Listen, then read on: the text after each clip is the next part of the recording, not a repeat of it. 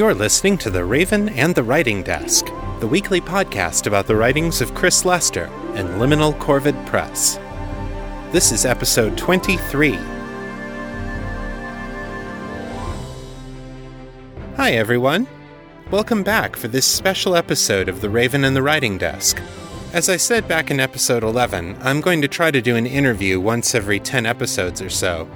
My goal with these interviews is to find someone who's an expert in some aspect of the writing business that I'm not so knowledgeable about. My hope is that this will help me to grow as an author, and that any aspiring authors in my audience will find it helpful as well.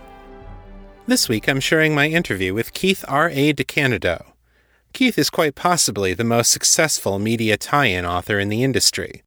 He's written numerous novels for the Star Trek franchise, as well as Doctor Who, Buffy the Vampire Slayer, Spider-Man, World of Warcraft, and many, many others. Keith has also published 3 collections of short fiction set in his own story worlds, so he's seen both sides of the publishing industry. When I sat down to talk to Keith, I knew that media tie-ins were somehow connected to the concept of writing as work for hire. I wasn't entirely sure about how these ideas were connected, though, or what they each might mean for an author looking to make a living off of writing. Fortunately, I had a feeling Keith would be able to set me straight. Hey there, folks. Welcome back to The Raven and the Writing Desk. I am Chris Lester, your host, and today I am here in the virtual recording studio with celebrated author Keith R.A. DeCandido. Hi, Keith. Hello, Chris. How are you? I'm doing quite well. It's been a long week and a long day, but it's the weekend now, so yay. I'm a freelancer. Weekends are utterly meaningless to me. It's just another day. Indeed. So, I asked you to come on the show, Keith, because I have been working on sort of investigating the different corners of the world of writing and making a living as a writer. And I realized that there was this whole area of the creative writing world that I basically knew nothing about how it worked, which is writing work for hire for other people's worlds. And since I know that that is something that you have done a lot of and have been very successful at, I figured you'd probably be the best person to ask about it.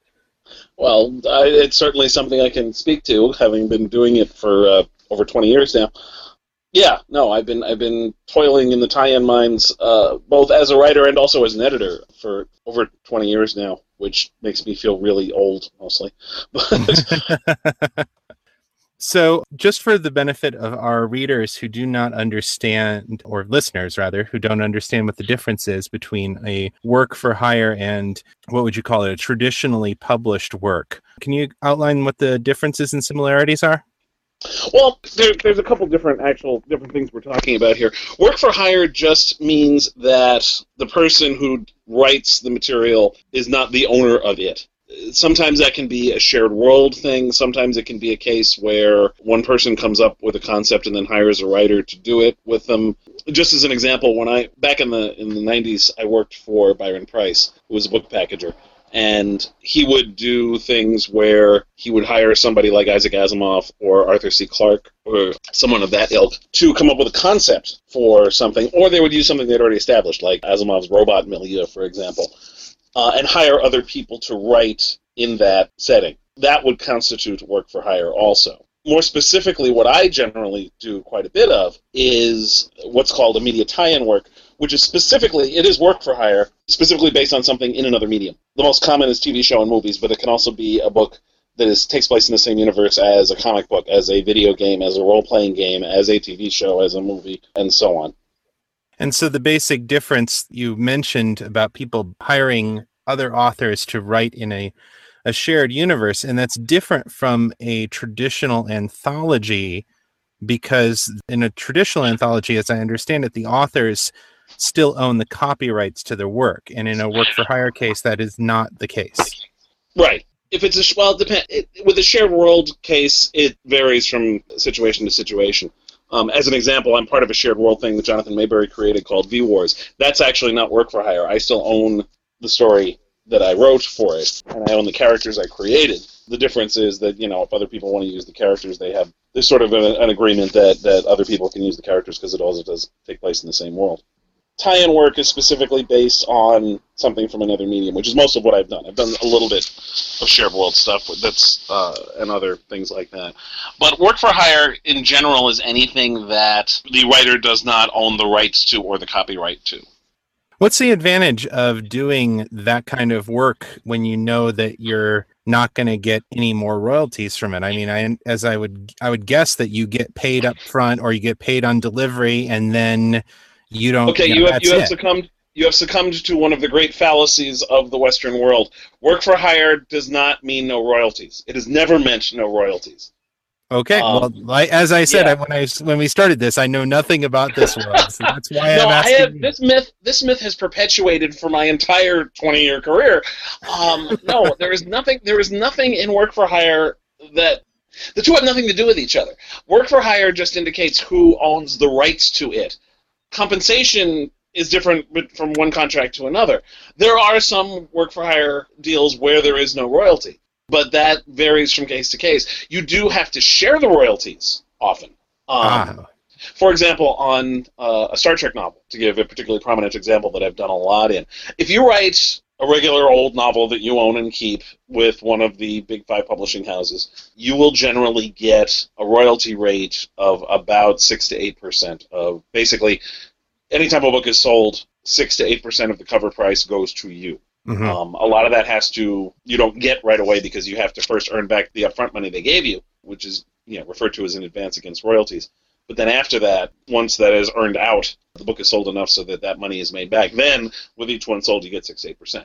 With a tie-in, that percentage is generally lower. For example, for Star Trek fiction, it's generally about 3%. I have done other deals. I did a Buffy the Vampire Slayer novel back in the... Actually, I did 3 Buffy the Vampire Slayer novels, and for that, the percentage was only 1%, because the money has to be split among some of that money, the royalty money that would normally go to the author, has to go to the people who own it. Right. CBS, Paramount in the case of Star Trek, 20th Century Fox in the case of Buffy, and so on. Now, there are work-for-hire deals that don't have royalties attached to them, yes, but that is not a hard and fast rule, and it is not a requirement.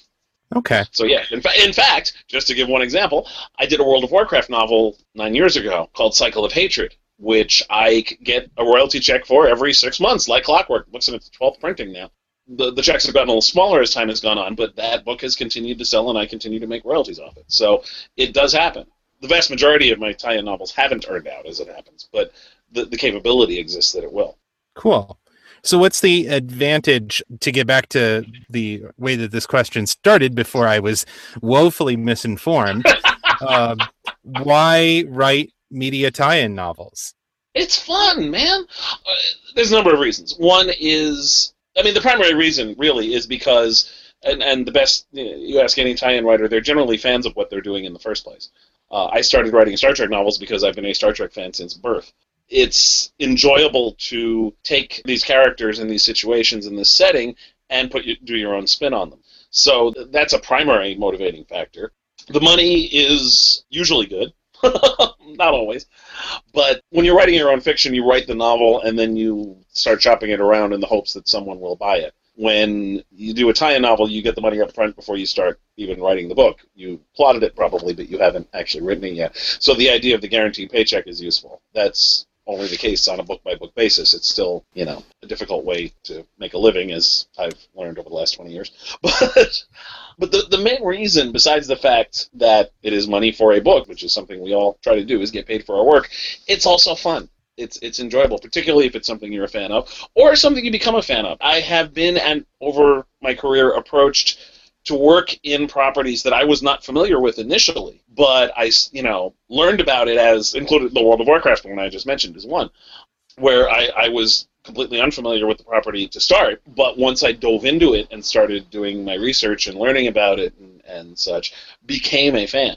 So it's also a way of introducing you to things you may not have been familiar with, and also to work in universes that you are a fan of. Most of the stuff I've worked in is stuff I either came to like, or far more commonly, stuff I was already fond of in the first place. How did you get started doing this? Backwards, kind of, as an editor. initially. As I mentioned, I worked for Byron Price, and Byron did a lot of work for hire and shared world and media tie-in projects, and I worked on them as an editor. The most prominent project I worked on for Byron, we actually did a series of about 54 novels and short story anthologies that were published between 1994 and 2000. But they were based on Marvel Comics superheroes. Naturally, it ended in 2000, right when X-Men came out, so of course. Yeah, right. It was like the worst possible timing. It's like just when the movies hit was when the line came to an end. Mind you, the books did really well. As an editor, I'm extremely proud of that series. I was the editor on that, and because I was an editor, it gave me the opportunity. For one thing, I wrote for the line itself. I did a couple of short stories here and there. I wrote one novel. Other people in the company edited those. And then it also gave me the opportunity to pitch to other anthologies, initially, short stories. Like, there was a Doctor Who anthology that was being edited by somebody who had written an X-Men story for me. So that gave me the opportunity to pitch to him. And then, with each new story I did, that built my resume up. And another editor that we had worked with as a packager was looking for someone to write Young Hercules novels, so I got the opportunity to do that, and so on. So basically, I got the opportunity to pitch things due to my position as an editor. It's not really a very replicable method of breaking in, unfortunately. But that's true of most. I mean, you ask any 10 writers how they broke in, you get 12 different answers, So I guess that leads to my next question is, if somebody is a writer who's interested in doing media tie-in work, how do you find out about these kinds of projects? Are there calls for submissions? Is it something where you work through an agent? How does it work? Usually it's best to be established as a writer already. There are occasionally things like, for example, Simon & Schuster did the Strange New Worlds contest, which I understand they might be reviving, which was specifically open to amateur writers, and that led, there's a bunch of people whose writing career, both writing Star Trek fiction and just writing original fiction, got started through Strange New Worlds.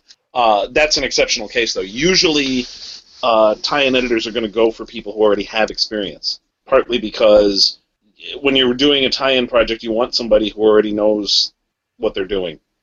Because there's enough other stuff editors have to deal with when doing tie-in fiction, including, working with the licensor and getting approvals and such, that walking a newbie through the process is one additional piece of work they don't really need. So they'd rather go with somebody who's already established that they can write a novel, that they can hit a deadline.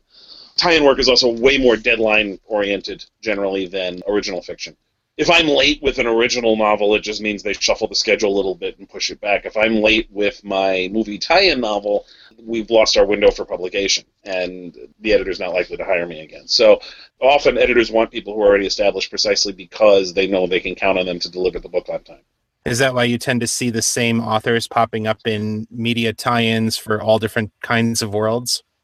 Often, yeah. I mean, it's people who have already proven they know what they're doing. It's a very specialized skill. Being able to write tie-ins, doesn't make me or Greg Cox or Max Allan Collins or David Mack or Una McCormick or any of the other people who do it regularly. It doesn't make us better writers or worse writers. It just means we have a particularly marketable skill in that we can do this, and we've proven we can do this, and so that leads to us getting more work. So when you get a new project, how much information do they give you about it, and how much guidance do they provide versus things you have to come up with on your own? There is no one answer to that question. It varies wildly from project to project. There have been some tie-in projects where I was completely on my own to come up with a story, which was then approved. There have been instances where the plot was practically dictated to me word for word, and every permutation in between those two extremes. There are some cases where the licensor is very hands-on. As one example, Blizzard Games is extremely hands-on with World of Warcraft and StarCraft and Diablo, because that's a very tightly constructed world. Yeah. The Star Trek and Star Wars fiction is somewhat editorially driven in that they have basic, general plans for what they want to do, mixed in with standalone things on top of that. So you'll get, big event things that are planned by editors, and they hire particular writers to work on them and collaborate with them on putting those together, and other projects that are just basically novels that people have proposed. Right now, I'm working on a novella based on Heroes Reborn, which is a 13-episode miniseries. It's a sequel to the 2006 series Heroes on NBC, and I and 5 other writer teams are doing novellas that are tying into the miniseries. In those cases, we were given a bunch of material, including the scripts for what's coming, and asked to come up with various and sundry ideas. The one in particular I'm doing focuses on the character of Claire Bennett from the original series. The cheerleader. The cheerleader, yeah.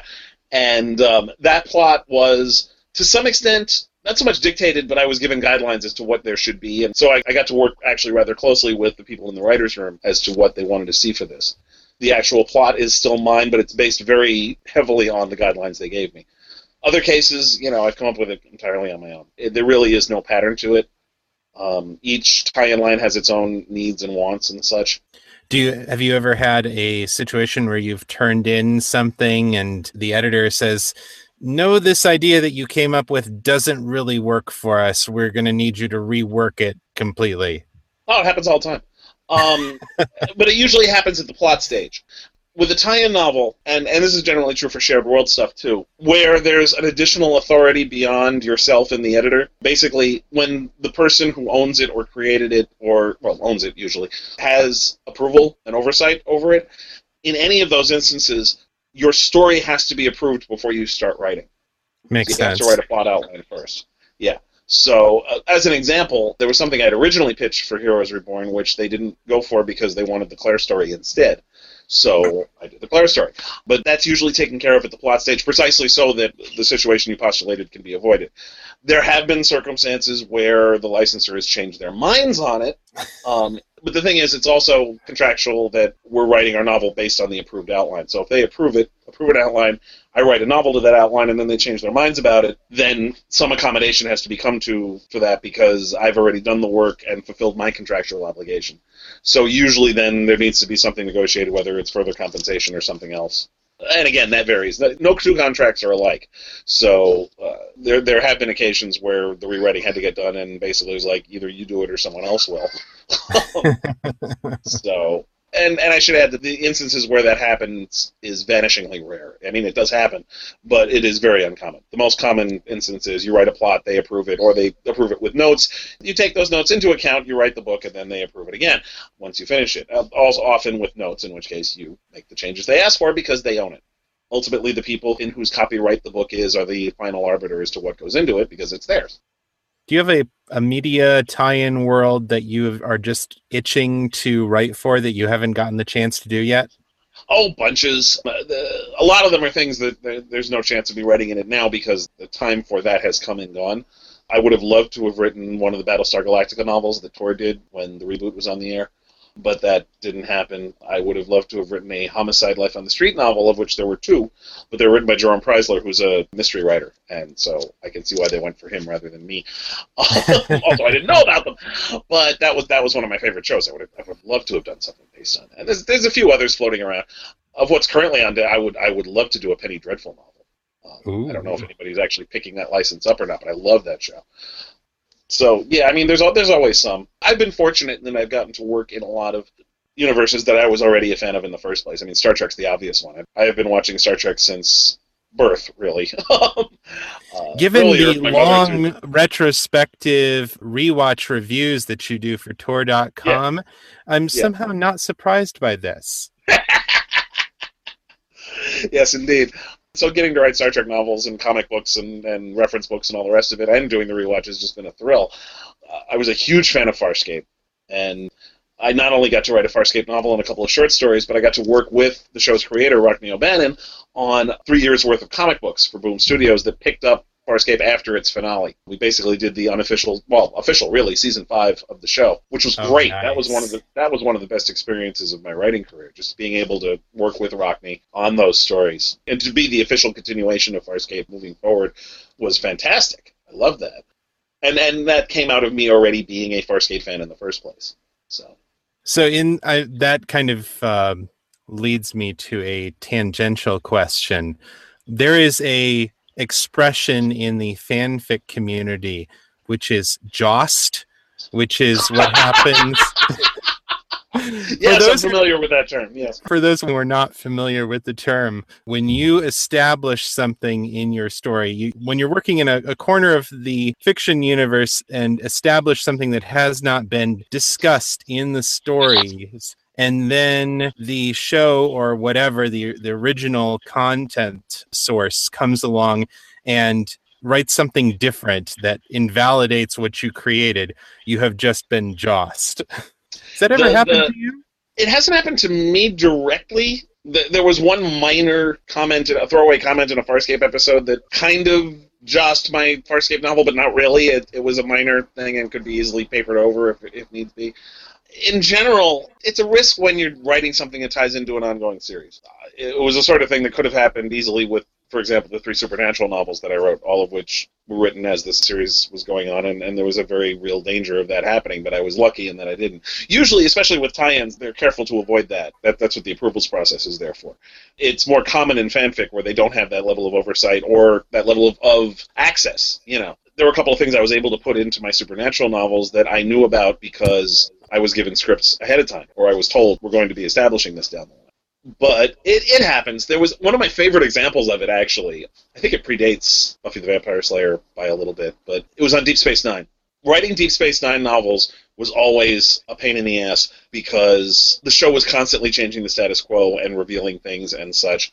And so the producers threw Simon & Schuster a bone and said, as they were gearing up, they said, okay, for the 3rd season, we're going to be adding a ship called the Defiant. It's going to be assigned to the station. So they were able to put in, with the books that were going to be published around the beginning of the 3rd season, those were fairly late in the production process at that point, but they were able to insert a couple of throwaway references to the Defiant just to have them there so it would look like the books were up to date with continuity.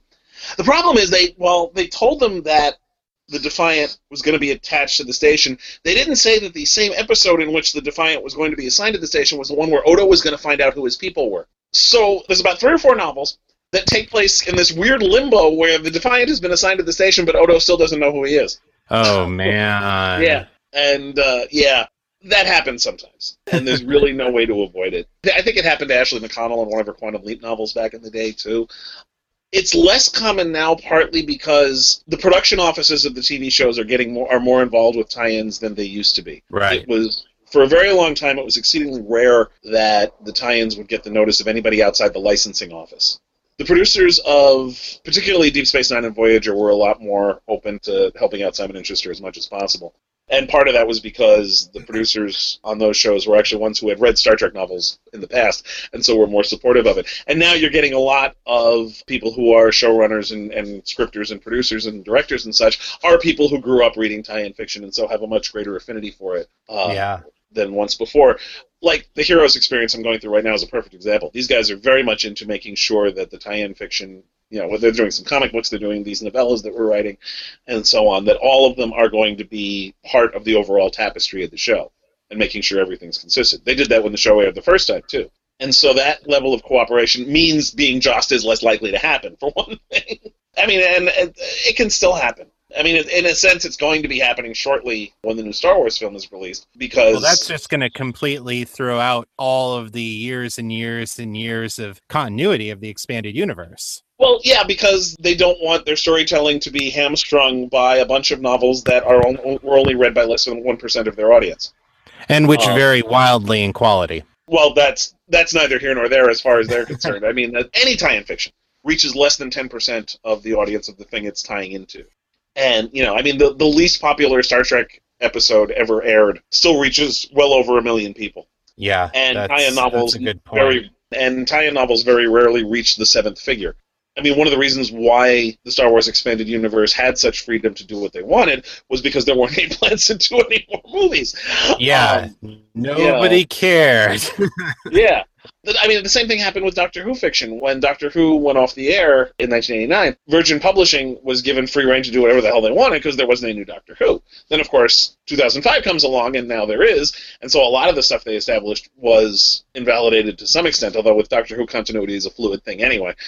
Exactly. Wibbly, wobbly, timey-wimey stuff. And they even adapted, I mean, there have been a couple of prose stories that have been adapted. Paul Cornell's Human Nature. Blink was adapted from a short story Stephen Moffat had written. So, so was Dalek was based on a short story also.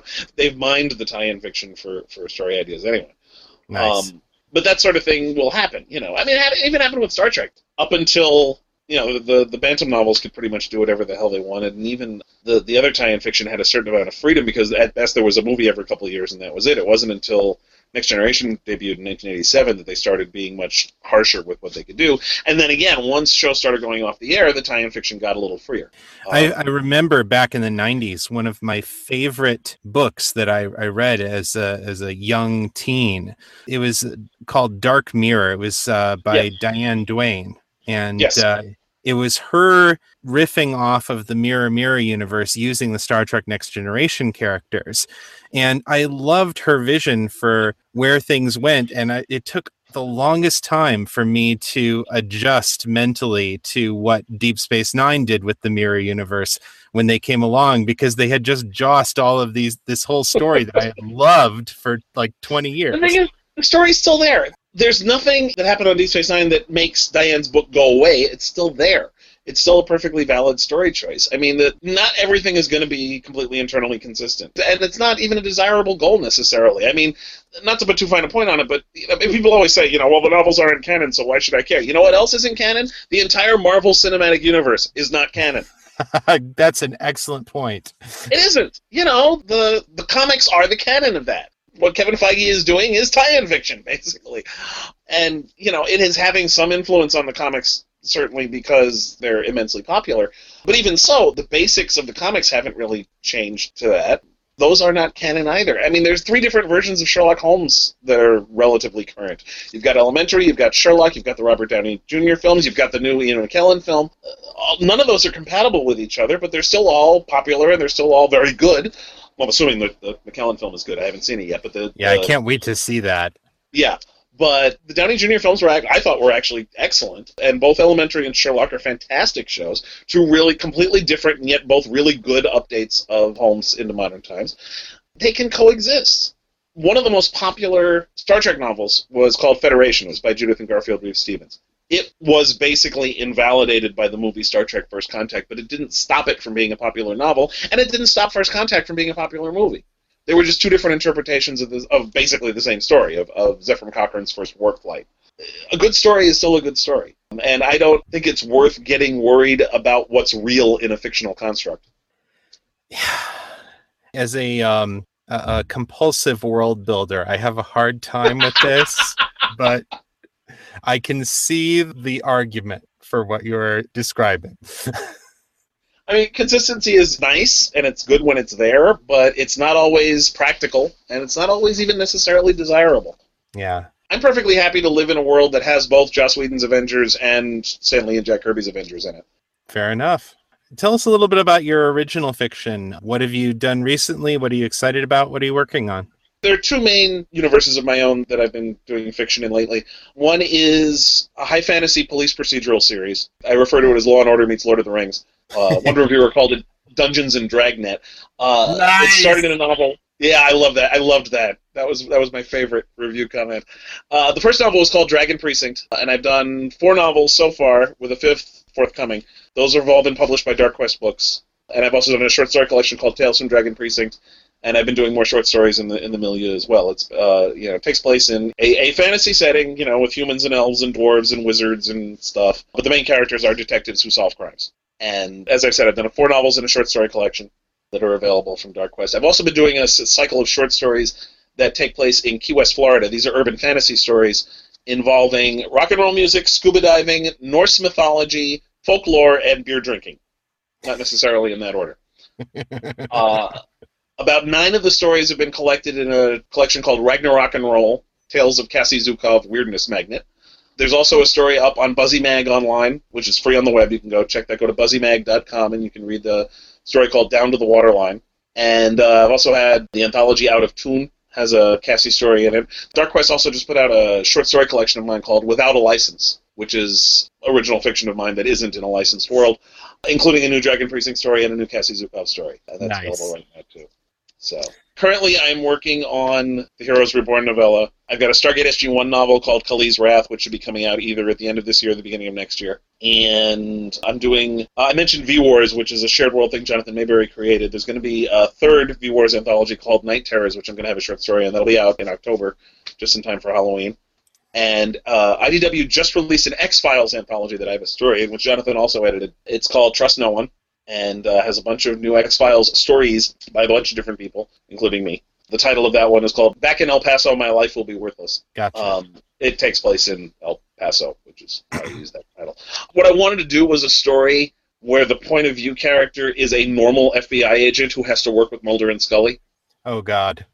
Yeah, basically, I just wanted to get into the heads of what do the other federal agents, how do they view Mulder and Scully? How do they interact with them? That is a great question. Yeah, I thought that would be a fun thing to do. And those are all coming out later this year.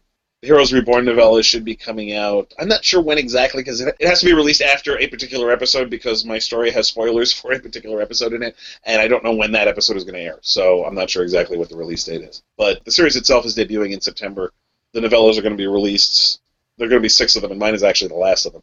So they're going to be coming out alongside the series as it goes along this fall and into the new year. Very cool. Where can people find you online? They can go to DeCandido.net, which is a horribly out-of-date website. I refer to it as cheerfully retro, because I haven't really changed the design since 1996. Wow. I really need to work on that. Mostly it's just basically a link source. You can order my books from there, and it links to my Facebook page, my blog, my Twitter feed, to the various podcasts that I'm involved with, including the Chronic Rift podcast. It links to the rewatches I've been doing on Tor.com, and so on. Awesome. And in fact, you can find me on Tor.com twice a week, generally. On Tuesdays, I'm doing a Star Trek Original Series rewatch. On Fridays, I'm doing a Stargate seasonal rewatch. I'm not doing individual episodes. I'm just covering each season and each movie as its own entry. And I've also got archived the Star Trek The Next Generation and Deep Space Nine rewatches that I did for them. And having read through a lot of the Deep Space Nine rewatches and about half of the Next Generation rewatches, if you're a fan of these shows, folks, go back and read these rewatches. You'll fall in love with the series all over again. Well, thank you. Well, thank you so much for your time, Keith, and thanks for coming on Raven and the Writing Desk. My pleasure, Chris. Thanks for having me. And that's our interview. Thanks again to Keith for making the time to talk to me about this. I learned a lot, and I hope you did too. Mark Twain said, "Writing is easy. All you have to do is cross out the wrong words." One wonders what he would have thought of the delete key. Here's your weekly writing report.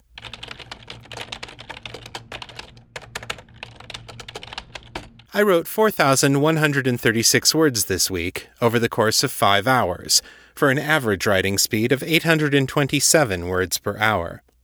As of Friday night, when I'm writing this script, I have gone 151 days without breaking my chain. I did a couple more hours of work this week on The Way is in the Heart, but then I needed a change of pace. I started working on my bonus story for this month's Patreon patrons. This story is called Just Coffee, and it's a short piece starring Morgan and Amelie. I'm having a lot of fun writing it. If you want to hear it, I'll be releasing it on the Patreon patrons page in the weekend of November 7th. It will be a patrons-only exclusive for at least 30 days after that.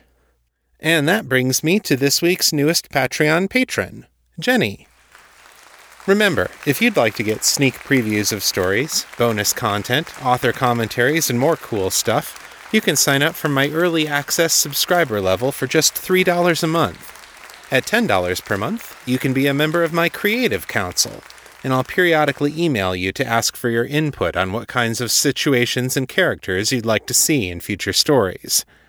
There are other perks for the higher subscription levels as well, so go to patreon.com/author Chris Lester to check them out.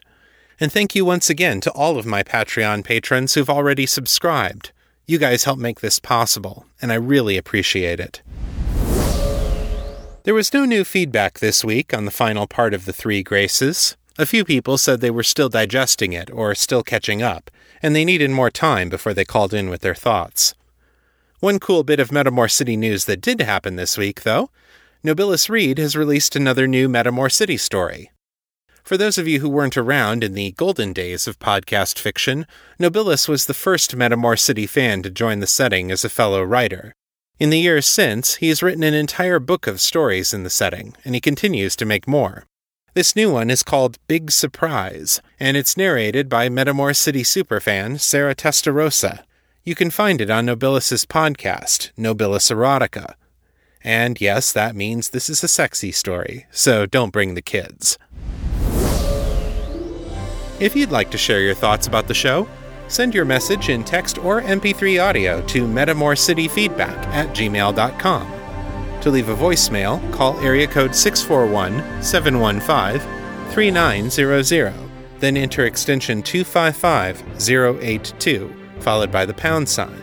You can find me on Facebook at facebook.com/author Chris Lester, and my handle on Twitter is Etherius, ETHERIUS. To converse with your fellow Metamorphs, join the Fans of Metamor City Facebook page. There's also the Metamor City discussion forums at metamorcity.freeforums.org, but honestly, people don't seem to be using them. If we don't get any activity there by the end of November, I'm going to go ahead and shut it down. If you have thoughts about a better free venue for discussion forums, one that people might actually use, please let me know. That'll do it for this week.